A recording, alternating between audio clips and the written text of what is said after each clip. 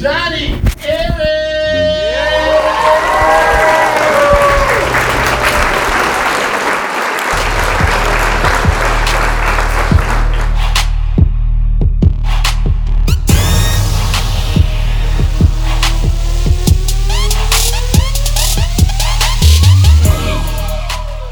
Hey, what's going on, everybody? Welcome to the Views from the John podcast. I am your host, Johnny Erez, and I am that John with The View.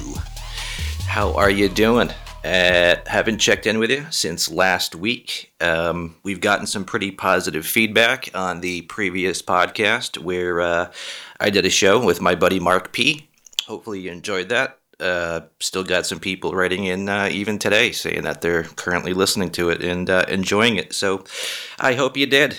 Tried to get Mark back on the podcast this week, but as I explained to you guys on the air when I was interviewing him last week, he's a very busy dude. Extremely busy. I know we're all busy, but this kid is literally busy from the time he wakes up to the time he goes to bed, and he's got two young kids, wife going out of town. He was not feeling well a few days ago, works a few jobs. Also, like I said, a dad. So he really does have a lot more going on than I do. We're both busy, but, his busyness is more important, I think, than my busyness, because I don't have any kids to take care of, and he does. And taking care of kids, that's a most important job. It's not the most difficult job in the world, like some mothers out there like to think. That's literally been a thing. And I've never brought it up because other comedians have brought it up before in their stand-up or their podcast, but there are literally women out there who are stay-at-home moms that have one kid to take care of, and they call it the toughest job in the world, and it's just like, no, it's not. Staying home with a toddler? What, the toughest part of your day is bending over 3 times to put a DVD in the DVD player, Don't tell me that being a mom or a stay-at-home mom of 1 or 2 kids is the most difficult job in the world. How about the friggin' guys on the oil rigs or some shit? Or how about like a combat medic that's in the middle of combat getting shot at trying to save some dude's leg that just got blown off? I think that might be a slightly tougher job. I'm not saying that being a mom is an extremely important job, but to say it's the toughest job on the planet, I'm not going to stretch that far. But there was somebody else I just saw recently on TV saying that she had the toughest job in the world. Literally. Not most important job, which, like I said, being a mother is very important. Being a good mom is extremely important. Being a good parent is extremely important if you want your kid to turn out semi-adjusted. But there's one of the shows I watch is MasterChef.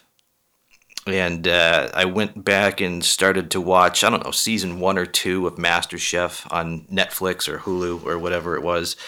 And, one of the people that was trying out for the show, she was like, she was a single mother, but evidently she was wealthy enough to where she didn't have to work.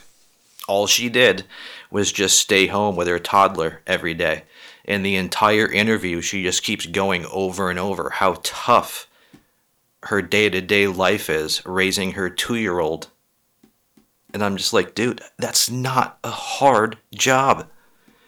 How many mothers out there, or even fathers who are listening to this conversation, would you really call your job difficult if all you had to do, if you had enough, let's say you were making like $200,000 a year and literally didn't have to work. You just somehow owned a business and you were making $200,000 a year, $1 million a year, and you could just stay home with the kids. Would you really complain how difficult your day-to-day life is caring for your kids?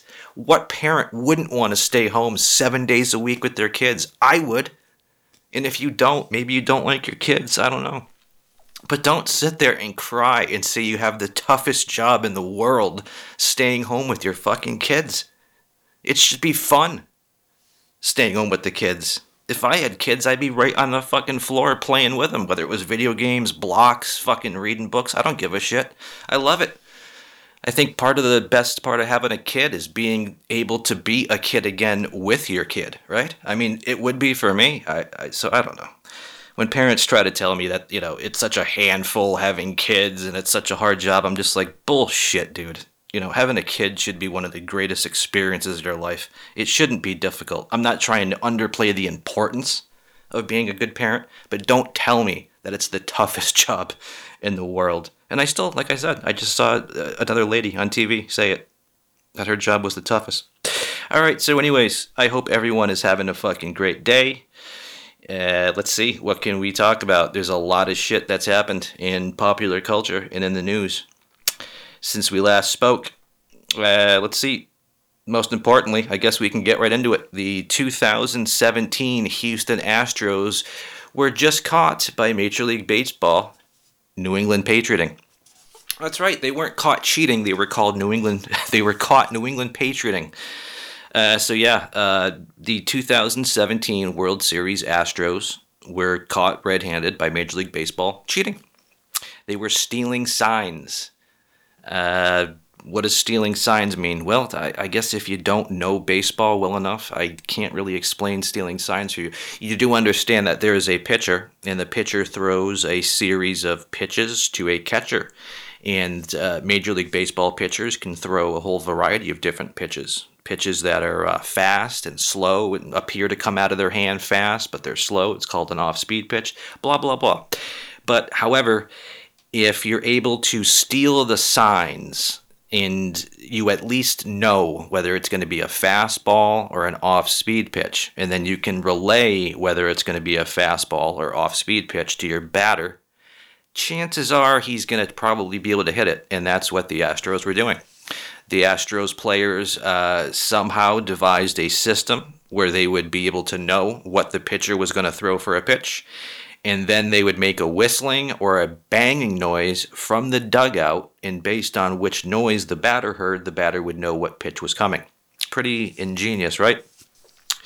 So Major League Baseball went and fined the Houston Astros $5 million, took away their first-round draft picks and their second-round draft picks, and then Major League Baseball banned A.J. Hinch, their manager, and Jeff Luhnow, their general manager, from baseball for a year. Hour later, a few days ago, the Astros ownership fired those two people. And the story does not end there, okay? Other coaches that were part of that 2017 Astros team, like Alex Cora, who became the Red Sox manager last year, he evidently was pretty much the ringleader of developing that cheating scandal. And he's been the coach of the Red Sox since last year. So yesterday, the Red Sox fired Alex Cora. And the plot gets even thicker from there. About an hour ago, news came out that Carlos Beltran, he's a fantastic ex-baseball player like Cora. He was the head coach of the New York Mets. He was a coach for the Astros in 2017 that evidently had a hand in this cheating scandal, and the Mets just fired him as their manager. And the plot keeps going because the 2018 World Series champion Red Sox are also being investigated separately for their own stealing sign scandal from 2018 when they won the World Series. And Alex Cora was again the coach from that team.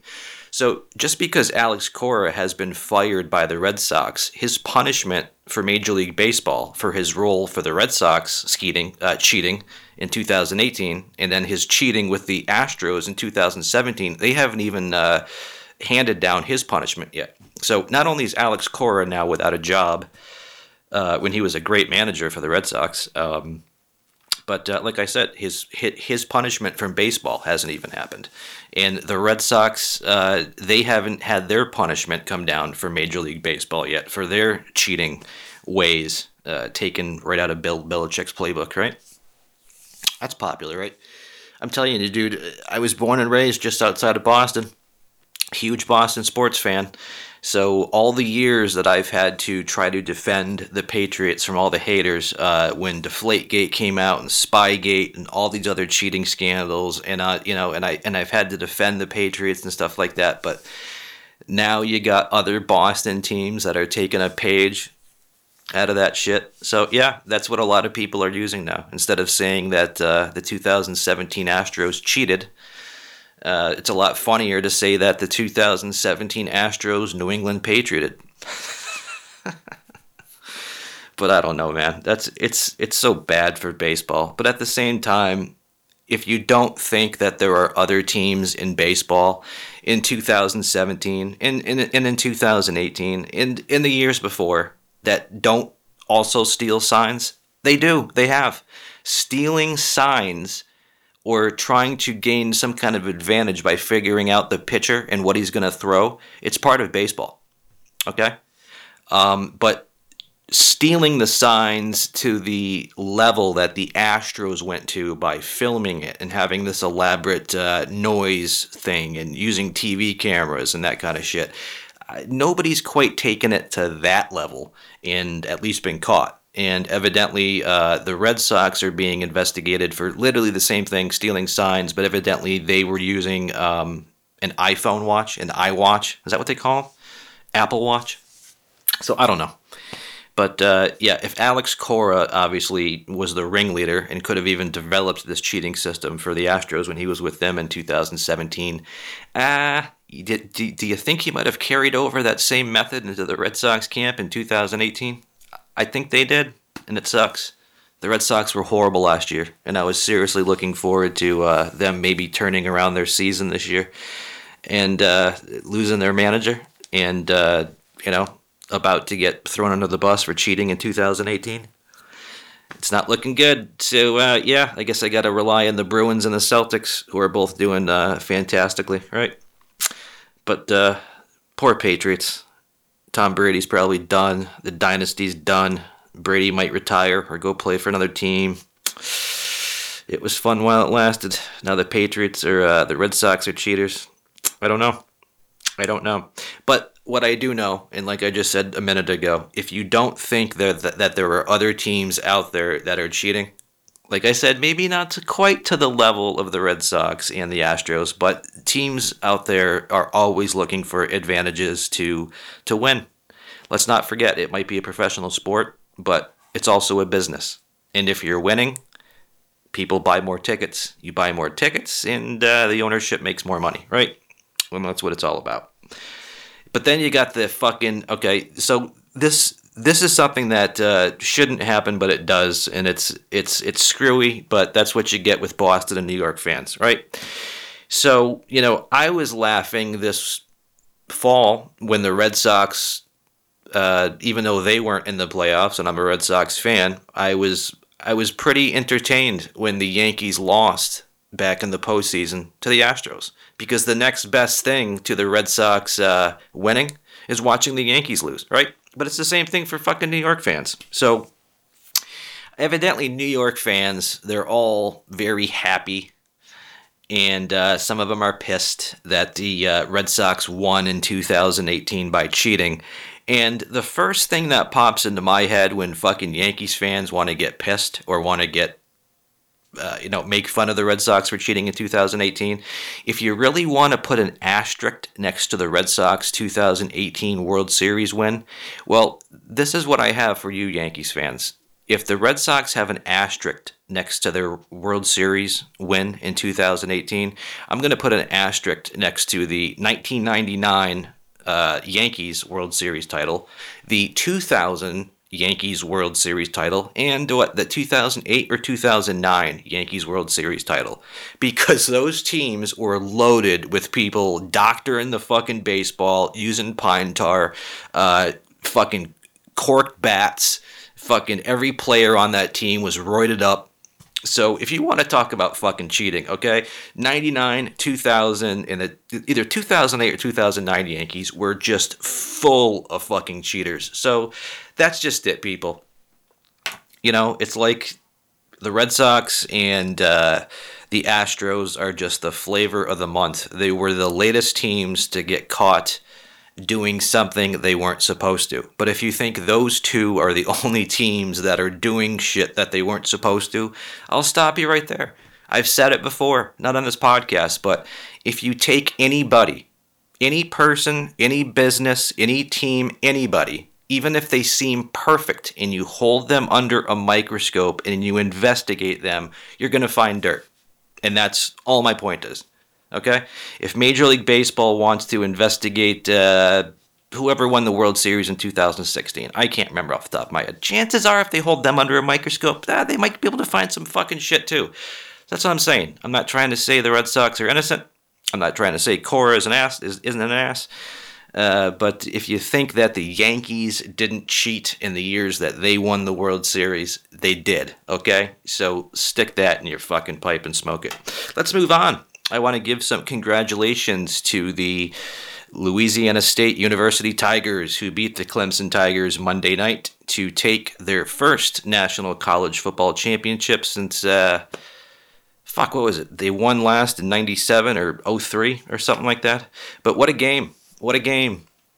But more so than how good of a game it was, the three things I want to talk about have nothing to do with the game.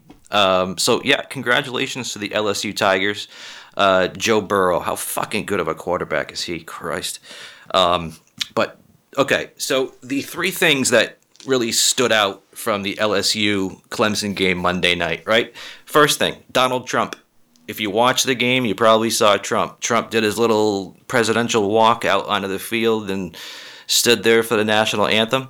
And I fully expected, when I learned that the president was going to be at that game, I fully expected that crowd of, 65,000 people to just rain down boos, right?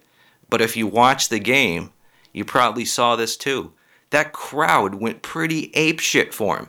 I talked to a couple people that were at that game, and they mentioned the same thing too. There were little small pockets of some boo birds, but for the most part, all 60,000+ people went pretty nuts for Trump, and that's a really interesting thing for me. As I was sitting pretty much where I am right now watching that, I'm like, holy shit! Because if you watch the nightly news, and if you talk to people, especially around here in a very democratic state, everybody hates Trump. It's like Trump is definitely made out to be, through the news and through talking to people, especially around here, as one of the most hated people in the history of the world.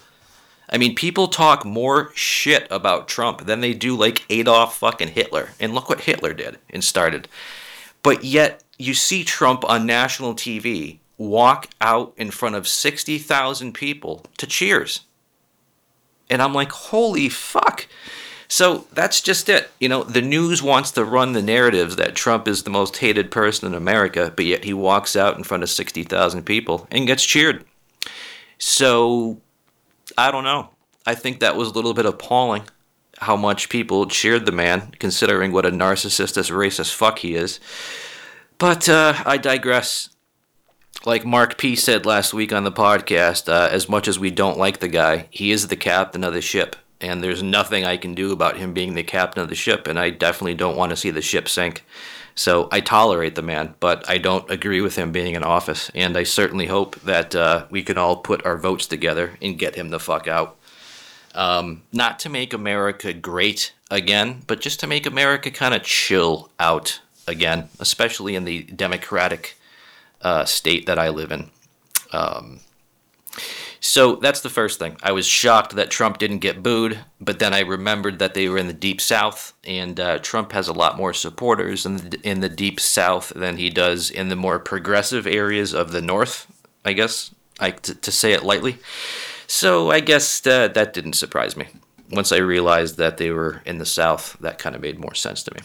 But moving on, Odell Beckham Jr. Even if you don't follow football, you probably know who OBJ is. Odell Beckham Jr.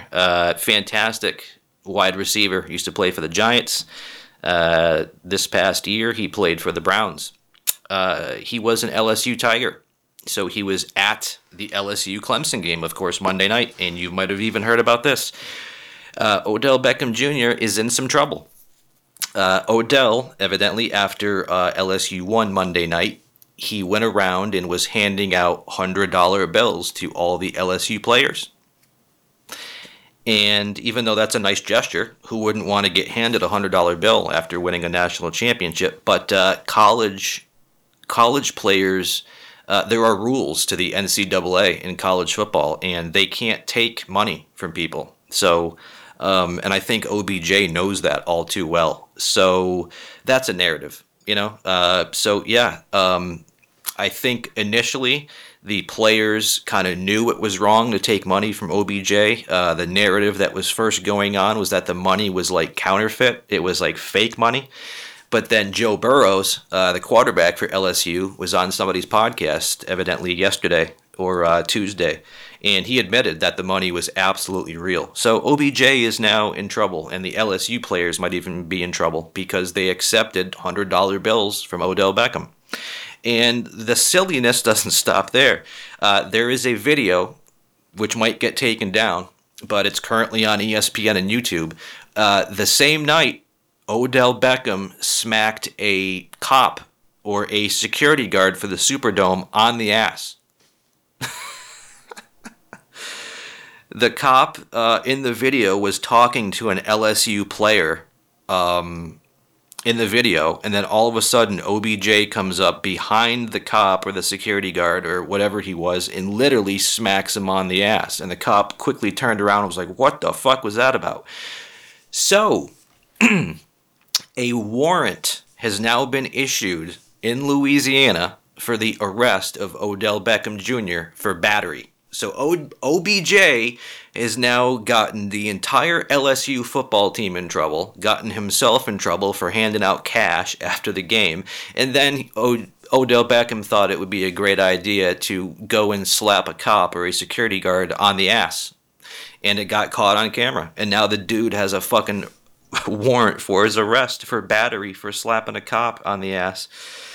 Holy shit. So yeah, shit just keeps getting weirder, people. They just keep getting weirder. To keep on the same... What is it with fucking football players, dude? All right, Antonio Brown, he's another ex-NFL football player I've talked about before on the podcast because the guy has literally lost his mind. To give you a quick recap, Antonio Brown is one of the best NFL wide receivers in the history of football. But the dude lost his mind this past season. He had a $30 million contract to play for the Raiders, and he wouldn't show up to camp, and he would do all sorts of crazy things and say crazy things, and then the Raiders finally got sick of it and said, "Dude, you're fucking out of here." So the guy lost $30 million. And then he goes and signs with the New England Patriots. Patriots give him another whole boatload of cash. I think the combined money he lost, and I might be getting this wrong, he might have been paid more than $30 million by the Raiders. But anyways, between the Patriots and the Raiders this year, he lost $60 million. Okay? So really the only reason why the guy isn't playing or didn't play this year in the NFL, why he lost his job with the Raiders and why he lost his job with the Patriots is because he's currently under investigation by the NFL Players Association, and police for supposedly raping 2 women. Okay? So not only has he been accused and he's being investigated by the NFL and the police for raping 2 women, he's also been doing and saying some really crazy things on social media the last 7-8 straight months, to the point where a lot of us think he's literally brain damaged. Literally. Not joking around, dude. He says and does the craziest shit on Twitter. And one of the narratives that Antonio keeps pushing on social media is that the whole NFL or the whole country or the whole world is out to get him. Okay? That's the narrative he's choosing. He's another example of a person, could be anybody, that just cannot turn that mirror back on themselves. They cannot accept responsibility for their own actions. He cannot put 2 and 2 together, and evidently there's nobody in his entourage that can let him know this, that the reason he's not an NFL player right now is because he's been accused of raping 2 women. That is why, Antonio, you're not playing in the NFL. And if you were to take away the rape allegations and just go through all the other crazy shit he's done and said, he's literally unemployable. No company, even though he's so good as a player, wants to take on all the drama that comes along with employing Antonio Brown. And literally almost every single day since August, he goes onto Twitter or onto Facebook and onto Instagram and he stirs the pot, and he just has been digging himself a deeper and deeper and deeper hole. And it happened again. A couple days ago, he live streamed him getting into a verbal altercation with police officers outside of his California house he was at. And he posted the video to social media to again push the narrative that, oh, look at me. People are being racist towards me. Everyone's out to get me. Everybody feels sorry for me. But literally, the whole world that looks at his posts, besides for him, can see right through it. So he's a first ballot Hall of Famer that lost $60 million, all because he went and tried to rape 2 women. And even if he's found guilty of not raping those women, the craziness and the shit he talks on Twitter is making him unemployable. So here you got a guy that's one of the best football players in history, millions upon millions upon millions of dollars in money, in contracts, in endorsements lost, all because the dude does not know how to accept responsibility for his own actions. And it's sad. And again, it's gotten worse. He just live streamed himself 2 days ago, yelling at police officers, yelling at a white lady about who knows what the fuck. But the whole narrative that was pushed in this video is, look at these cops. They're racist. They're trying to get me. The whole world's holding me down because I'm black. And I'm just like, yo, I am so sensitive to black issues, more than I ever have been in my life. But yet, there's always exceptions to the rule. There are some people, and you know this, that play that fucking card to a T. It doesn't matter if you're black. You could be white. You could be a lady. You could be a man. It doesn't matter. There's a lot of people out there that anything and everything that doesn't go their way, it's because the world's out to get them. Because there's some master conspiracy against them. When the problem all along is you, right? You probably know somebody, or I've heard of people like this. They won't, they'll go out for a job, they won't get the job, and they'll say, I didn't get the job because that employer is racist, or that employer is homophobic, or that employer doesn't like men, or that employer doesn't like women. It couldn't be just that they just weren't the most qualified person for the job. There has to be collusion in everything. That's playing the race card, playing the LGBT card, playing the man card, the woman card, whatever card, So before you go and blame anybody for anything going on in your own life, first turn that microscope back on yourself and ask yourself, is there anything that I did or that I'm doing that put me into the situation? And if Antonio could do that just once, or if he had somebody in his entourage that could say that to him just once, I think Antonio could have probably saved his career. But it's at the point now where he's just so off the rails and he's created so much drama that I don't think, even if the NFL says, okay, Antonio, you can go back to the NFL, I don't know if there's going to be too many teams, if anybody, that wants to hire him. He just comes with way too much baggage. Too much baggage that's going to end up pulling the whole team down,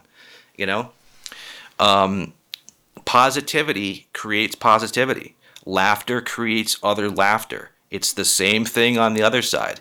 If you bring a toxic person into your locker room that's negative, likes to really harp on drama, it's going to pull everybody in that locker room down. So as a business owner or as a coach or a general manager, as much as I would like to have Antonio Brown on my team because of his skill set, he's got way too much drama attached to his name, way too much drama following him around, and he's creating most of it, unable to accept responsibility for his own actions. So it's sad, dude. It's really sad to see somebody go from being one of the most dominant NFL wide receivers on the planet to a year later, the guy's just about unemployable, even if he's found not guilty for rape. Just too much drama attached to his name. And it literally happens almost every day. The guy's coming out with some new thing on social media that's just digging himself a deeper hole, and people are just shaking their head going, fuck, dude, I thought this guy was crazy 3 months ago. Now look what he's doing. It's sad, actually.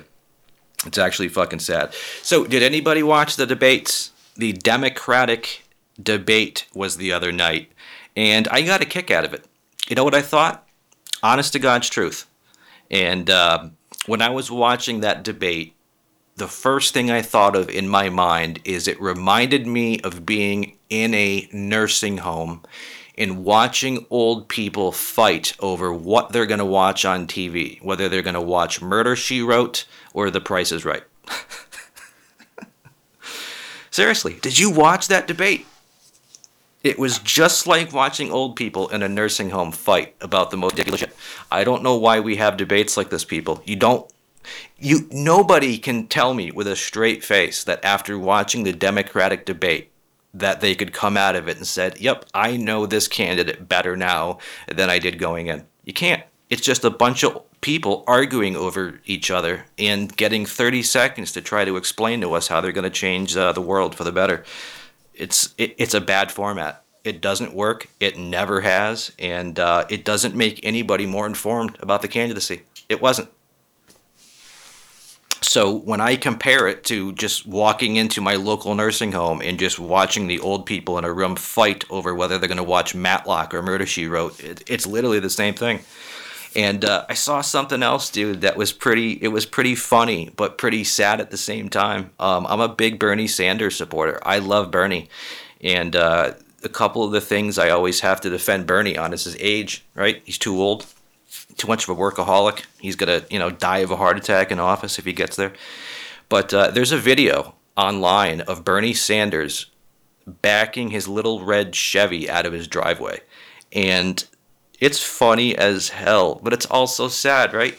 The dude's driveway is like 50 feet long, and it's completely straight. And in the video, Bernie gets halfway down the driveway, and then about the halfway mark, his entire car goes over and into his front yard. He goes over the fucking curb and nearly takes out a pedestrian and his mailbox. So, if Bernie Sanders can't even back his car out of his driveway without going into his lawn and over the curb, is he going to be able to run the free world, people? I don't know. So think about that. I was really for Bernie, but yes, he is getting up there in age, and I don't know. It's either we have a narcissistic, racist president, or we have a president that can't back a car out of his driveway without going into the curb, over the curb, and into the fucking front yard. Jesus. Good shit. I told you that story before, didn't I, on the podcast? I used to work with a guy. Back in 1999, I was working for the now defunct computer company Compaq. Remember Compaq computers? COMPAQ? Compaq was bought by IBM or Dell or Gateway. I don't know. But back then, Compaq was still a computer company, and they had an office in Rocky Hill, Connecticut, and that's the office I worked out of. But I didn't work at the Rocky Hill office. That's just where my office was. We were contracted to do all the computer repair and all that kind of and server repair at a big insurance company in Springfield, Massachusetts. So while I was working there, I was working with an older gentleman. He must have been 68, 69, 70. I know he was like very close to retiring. And this guy was quirky. He was a quirky guy. Had a lot of quirks. And me and my buddy George, we would in good fun kind of make fun of this guy every day. But not to his face, but we'd just laugh at the quirky things he would do. And one of the quirky things he would do is he would have a cup of coffee the second he walked into work every morning. He would have a cup of coffee with his lunch. And every single time the guy would take a sip of coffee, this is exactly what he would do. And this is why me and George would chuckle. This is how he'd do it.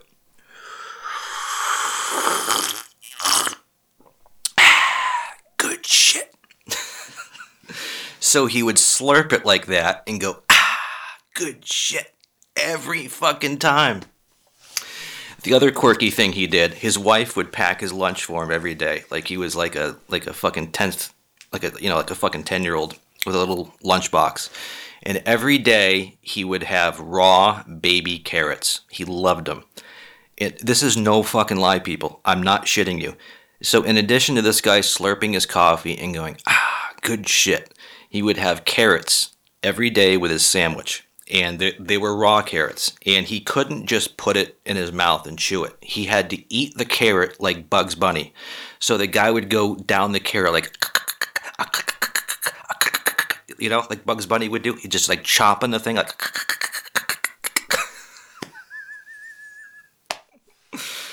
Oh, shit. And then, no lie, another quirky thing this guy did. He was such a company man, or like a, I don't know what they call these people, a company guy, or like companies that have, what do they call them? Unions, like a union guy, a guy that like won't work a second past overtime, because he was paid salary. He wasn't paid by the hour. So if you're getting paid salary, right, you don't want to work 40.1 minute, right? You just want to put in your 40 hours and go home, even though most people making salary are expected to do 50, 60 plus hours a week, right? But not this guy. He's like, what are they going to do? Fucking fire me? So it did not matter. George and I would go home when the job was done. Yes, our shift ended at 5, but sometimes, this big insurance company we were working at, they'd have a server go down at like 4:59 and the whole company would go down. And we'd have to stay to fix it, right? Shit sometimes happens 2 minutes before you're supposed to punch out. This dude, no fucking way. No way. It did not matter. It did not matter if the building was on fucking fire and they asked him to stay behind and like hold the hose. When that clock hit 4:59, he already had his coat on. He had his coat on, his lunchbox in his hand, and his keys, and he was standing by the door waiting for that. In the second it would hit 5 o'clock, gone, bolted. And like I said, a handful of times he was asked by our manager, Sheila, to stay just a little bit late because, something came up. And the guy's like, nope, sorry, fuck you, I'm out of here. Just gone. I guess you gotta kind of respect that. The guy was just so set in his ways and so quirky, he wouldn't give a shit. So every day I got the good shit. Hey, could you stay a little bit late today? Fuck you, I'm out of here.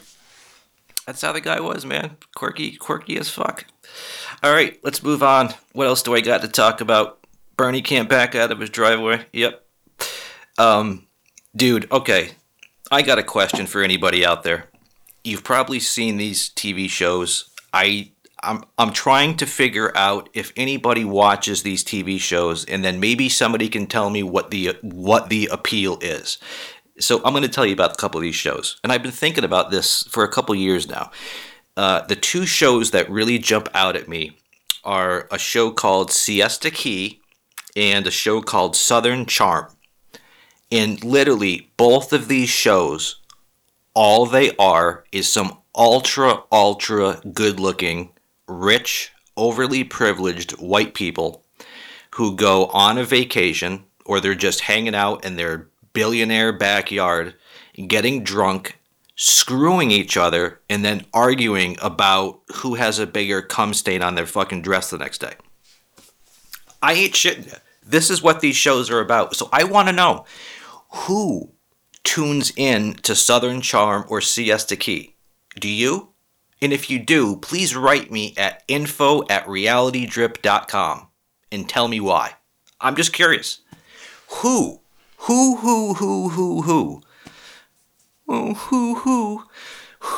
wants to sit there and watch a bunch of super overly privileged, silver spoon up their ass white people go to some exotic island that you can only fucking dream of to screw each other, and then they're gonna fight about, how much vodka is in whose fucking mimosa the next day? You know what I'm saying? Like, that's their biggest issue, is like, how fast they're getting served fucking mimosas.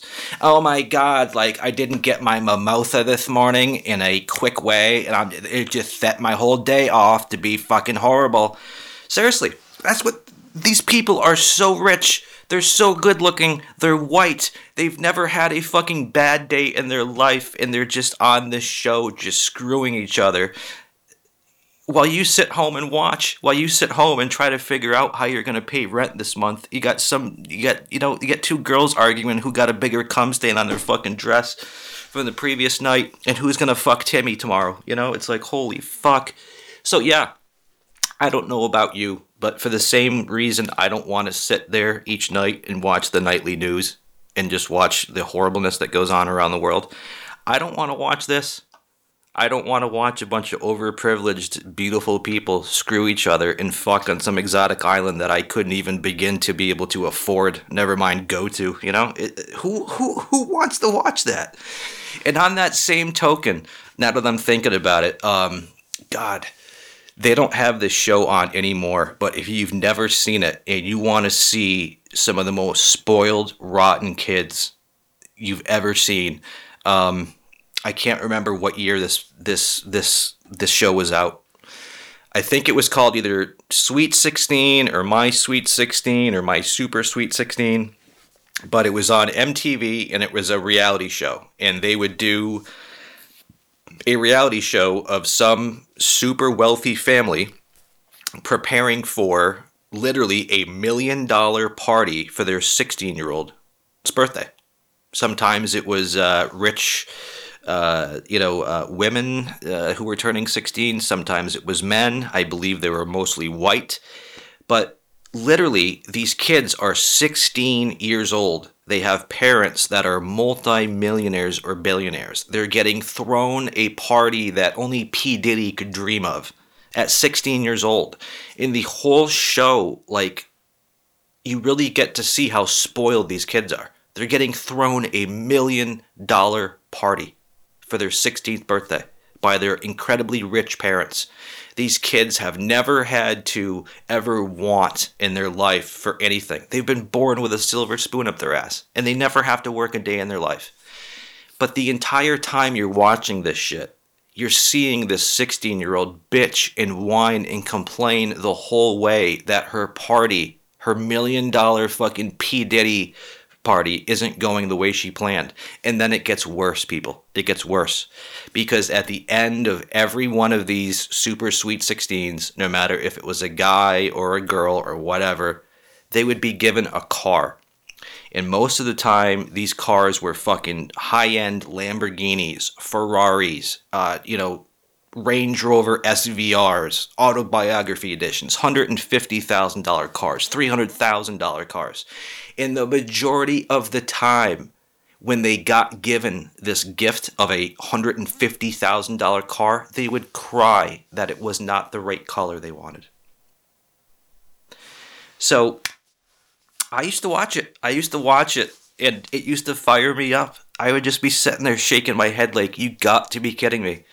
You are being given a $150,000 car on your 16th birthday, and you have the fucking tenacity to then cry to your daddy that it's the wrong color. It's the wrong color Lamborghini. I wanted green and you got me yellow. And they're like, oh, we'll fix this, sweetheart. We'll go trade in the yellow Lamborghini and we'll get you your red one. So yeah, when you want to talk about problems, you got certain people that are trying to figure out where they're going to sleep tonight, where you got other people that are trying to figure out what color Lamborghini they're going to buy. Put your problems in perspective, will you? What else? Okay, this is something I picked up on last night. I was watching no, I wasn't watching anything. Well, I was, okay? You've probably heard of Quora, right? Quora. It's like a question answering community. And if you're involved in that community like I am, you can say, if anybody has any questions on this, that, the other thing, I might be able to answer them because I know about them. So something I'm into is aviation. I'm a big aviation enthusiast. If I wasn't trying to pursue a career in production and stand-up, I literally would be in flight school right now, which probably would have been a better career than trying to be a stand-up comedian, right? Flight school. But my whole life, I wanted to be a pilot. I wanted to fly for either the airlines or fly like a corporate jet. And that's the direction I want to go. So even though I'm not in flight school and that kind of stuff, it doesn't mean I still don't love aviation. As God is my witness, one of the dreams I've had, even though it would be a nightmare scenario, if I was on a 737, which is the most proficient plane I can fly, if I was on board an actual 737 and like the pilots died or some shit and they said, can anybody fly this plane? I would be like, me. Swear to God, if you put me into a cold, dark 737 right now, a real one, or even a real simulator, I could start that thing, I could get fucking clearance, I could file my destination, I could taxi, I could take off, and nobody would know the fucking difference. That's how good I am at flying. And the 737 is my wheelhouse, okay? So I know a lot about aviation. So anyways, I was on the Quora section last night of the aviation stuff, and I was reading a bunch of articles about like the F-35, which is like America's latest stealth fighter jet, the F-22, Europe's Eurofighter, China's latest jet, Russia's latest jet, Japan's latest jet. And in reading these articles and stuff, I began to understand something, and it made me question something, and this is why I'm talking about it. So I'd like to think that here in the year 2020 that there's not a person or politician on the planet that understands that war is not good, right? Especially a nuclear war. I think we've learned a lot from World War I, World War II, Vietnam, the crisis in the Middle East, the Middle Eastern wars that seem to be still going on. Nobody really wins in a war, do they? A lot of innocent fucking people, or even non-innocent people, die. And, you know, who are we to judge who gets to live or who gets to die? You know, and I don't mean to sound like a fucking raging hippie here, but it's just the truth of the matter. You know, so here we are in 2020. We have so many thousands of years of experience that we can look back on in terms of that just wars don't really work out for anybody.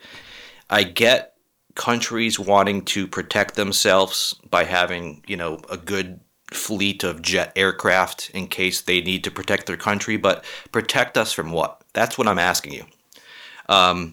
Trump, or not Trump, whatever, the U.S. fucking government and other governments are sinking trillions of dollars, trillions every year into developing not just advanced weaponry, but advanced fighter jets.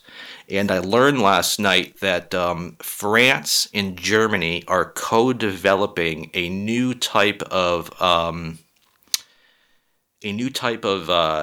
don't even know what to call it. They are developing a new type of fighter jet that doesn't just fly by itself. It's a fighter jet that then has like 100 miniature drones that fly with it. Drones that are maybe like 6 inches long or some shit. Like thousands of them. So in the future, like future warfare is not just going to be fighter jets. There's going to be like bee swarms of little miniature like drones that are all connected to like one massive brain, and they're going to swarm. It's like, it's fucking crazy, dude. So just imagine a swarm of bees that are all being controlled by like one mind. This is what they're developing right now for war. Are little drones that are like 6 inches wide or whatever, like little fucking like hummingbird sized drones that in the thousands will all work together and think alike and like act like bees do and shit. And that's what has me thinking, why are so many countries like Germany and France, smaller countries like that, spending trillions upon trillions of dollars, not just on weaponry, but advanced aircraft like that, where these swarms of like these bee-sized drones that are going to be cloud-based and shit. It's like, what are we doing? That's my question. I can understand wanting to keep your country safe. And in order to keep your country safe, you need to have a fleet of missiles, right? And some troops and some planes, right? But Who's going to attack you? In 2020, with what we know about war and what we've learned about previous wars and stuff, who's going to attack France to where they would need trillions of dollars? Who's even going to attack the United States? Who? So the only thing I could compare it to, and I kind of hope you get where I'm going with this, because sometimes I have trouble explaining it, but the only thing I can do to put it in perspective is like a metaphor, okay? Let's say you have a family of 4. In that family of 4, the father of that family has a gun in the house. And why does he have a gun in the house? Well, he has a gun in the house in the unlikely event that somebody attacks his family or his home, an intruder, right? He has that gun as protection to protect his home, his house, and his family in the unlikely event that somebody tries to break in and kill him or his family, right? That makes sense. That's how I look at any country. Whether you're protecting your home from any intruders, you have a gun, that makes sense, okay? It should be the same for America or Japan or anybody, right? You have something to protect your home. But what France is doing, and just not France, every government, even the U.S. government, they're going so nuts. To put it in that same perspective, it's like instead of a family just having a gun or the father of a family having a gun to protect his home and his family, it's like that family is now amassing tanks and missiles and all sorts of shit just for home protection. And that to me raises a red flag. I can totally see having a gun to protect your family, to protect your house in case shit goes real bad. That makes sense. And you can tie that same logic into why governments need to protect their people and their land in case of war. But that's my point. You have some of these countries that are spending just trillions upon trillions of dollars looking out into the future for crazy advanced warfare. And that's what makes me shrug my shoulders. Who are we protecting ourselves from? Each other? Is there really going to be another war for the rest of humanity like we had in World War II or World War I? Don't we know better as a society? I think we do. I mean, I think there's little factions, 1,000 troops here of this revolutionary movement in this country, 1,000 troops here for this revolutionary group of radical thinking people that start little shit here and there. But I'm talking like for an all-out another world war, like one country versus another, hundreds of thousands of troops and shit. I don't see that kind of war ever happening. So, in that case, why can't we just keep like a status quo, like a family having a gun and just keeping it clean and keeping it updated so in case they need to use it, they can protect themselves? But you got governments that are going crazy, developing these super advanced weaponry and drones for the future. And that's the question I ask myself. What are we spending these trillions of dollars to protect ourselves from? Another war? Or is there something the government knows about that we don't? And that's the only fucking, thing that's got me scratching my head. Is I'm just amazed at how many trillions of dollars gets thrown into some crazy advanced technology just to protect ourselves. And that's what I ask. Protecting ourselves from who? From what? Do we really have to go to that level where we need to develop these swarms of thousands of miniature drones that are going to act like bee swarms? For what? For who? Who's trying to attack Germany or fucking France or even America for that sense? Don't we know better? Nobody wins in a war, bro, especially if it's nuclear. Another thing I didn't know. I had no idea about this, but there is Germany. Germany is holding 10 gigantic nuclear missiles for the United States. So, and it's part of the nuclear sharing agreement. So there is an Air Force base that is German, not United States owned, but it's a German military base that is housing 10 ICBMs. So And the reason they did this through the UN a number of years ago, I think Italy is too. I think Italy, Germany, and France are actually holding on to a number of US ICBMs. So if somehow the 10 billion missile silos that the US has, scattered throughout the country that can fire a nuclear missile at another country, if all of those get taken out, supposedly Germany is supposed to then drop those nuclear weapons of ours that they have for us. It's like, hey, if I run out of milk, can you keep a bottle at your house and then use it? It's like, fuck. So yeah, I don't understand. Like I said, nobody wins in a war. And if it's a nuclear war, you're going to wipe out both sides with nobody left. Nobody wins in a nuclear war. Nobody. Nobody wins in a war to begin with. But in a nuclear war, there's not going to be anybody left. The fucking missiles will cross each other in the air. They get evaporated. We get evaporated. And the only people that get to live are the guys that said, yeah, fire that missile. Because they're not going to fucking get blown up or incinerated or evaporated. Just like the same politicians that start these fucking wars, it ain't their kids, right, that are going over to fight and die in these fucking wars. Just like the same fucking people that decide to fire a nuke one day, it's not going to be them that are going to be getting fucking lit up by it. They're going to be 10 miles underground in a fucking bunker having a fucking eyes wide shut fuck party, laying in a giant vat of fucking Illuminati fucking lotion, right? Oh, Christ. All right. I think that's about all I have, except for one last thing I want to talk about. Toilet paper. Yes, toilet paper. And you might say, well, John, what is this magic theory on toilet paper, and what does it entail? Well, let me tell you. All right, you've probably seen, or maybe you haven't. Not all people watch TV like I do. I don't watch a lot of TV, but it's definitely on the whole time I'm home. But, okay, Charmin. You've probably heard of Charmin. Don't squeeze the Charmin. It's a brand of toilet paper. And their latest marketing technique for the last couple of years is they've been using these, like, animated bears, like the Bernstein fucking bears. Remember the Bernstein bears from the 80s? I used to love those fucking books. So yeah, it's a mama bear and a papa bear and a baby bear. And these are the animated bears that advertise and market the Charmin toilet paper.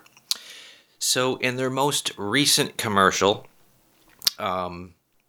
we pan into a baby bear just finished taking a shit, and his underwear are on the floor of the bathroom. And Mama and Papa Bear come into the bathroom, and Mama and Papa Bear start arguing over which one of them are going to pick up Baby Bear's underwears that are on the floor. Because they're like, I'm not picking that shit up because of the fucking skid marks in it. And the other one's like, I ain't picking that up for the same fucking reason. And the Baby Bear's like, whoa, whoa, whoa, whoa, whoa, whoa, whoa. I'm using this new Charmin toilet paper, so you guys don't have to worry about there being any skid marks in my underwear. And then the parents are so relieved, they're like, oh, okay, if that's the case, I'll pick up your underwear if there's no skid marks in it. So basically what Charmin is trying to say is they're trying to say that, if you are frustrated with the amount of skid marks that you're leaving in your tidy whities, come buy our toilet paper, and then you won't have the skid marks to deal with. And I'm just sitting there kind of like a dog. You know how dogs like tilt their head like, what the fuck are you doing? I'm tilting my head like a fucking dog like, what did you just say? You're trying to say that this toilet paper isn't going to leave skid marks on my underwear anymore? I was always under the impression that how dirty your underwear got from skid marks didn't have to do with what you were using to wipe with, but how well you were wiping. See, I've never had skid marks in my tidy whities, even though I don't wear tidy whities. But when I was a kid, I did. The kind of toilet paper I'm using, I'm wiping until there is no more poop on my butt. That way, when I put on my underwear, there's no skid marks. Am I wrong? Since when do we have to market toilet paper to people and say, hey, this new improved design isn't going to leave stains on your asshole? And I'm like, no, dude, it doesn't matter what you're wiping with, even if you're using your fucking hand, because if you wipe well enough, you aren't going to leave stains. So that's just it, man. Don't think for a second that you're going to go out and buy this new Charmin. Get your hiney clean. Get it Charmin clean. Get your hiney clean. Get it Charmin clean. Yeah, going out and getting that new brand of Charmin, folks, isn't going to make your fucking skid marks on your tighty whities or your whatever you wear, sir or ma'am, any smaller. You just have to wipe better. And if you wipe better, it doesn't matter if you're even using that 1-ply fucking 5-grit sandpaper, right? It don't matter. If you wipe and you wipe well, you won't have skid marks. It has nothing to do with the ribs or the fucking design on the fucking paper, people. It's how well you do it. And that's my point. So I'm wondering, are there any people out there that really see a fucking commercial like that and go, oh, honey, mark down on our shopping list to pick up this new Charmin because I am just getting so intolerant of the length of your fucking skid marks on your tighty whities? I don't know. But I guess, hey, maybe I'm wrong. Maybe I'm wrong. Maybe I'm wrong. It's been known to happen a time or two before. All right, so I probably should have done this at the start of the podcast, but I did not, and I'm not going fucking back to redo it, but I do have a show, and by the time you hear this, the show might be over, but I have a show tomorrow night at the Thrill Mill in East Hampton, 180 Pleasant Street, is it? I don't know. I haven't been to that venue yet, but I will check it out tomorrow night. Then the following weekend, not this coming weekend, but next weekend, I will be in New York City for 2 shows.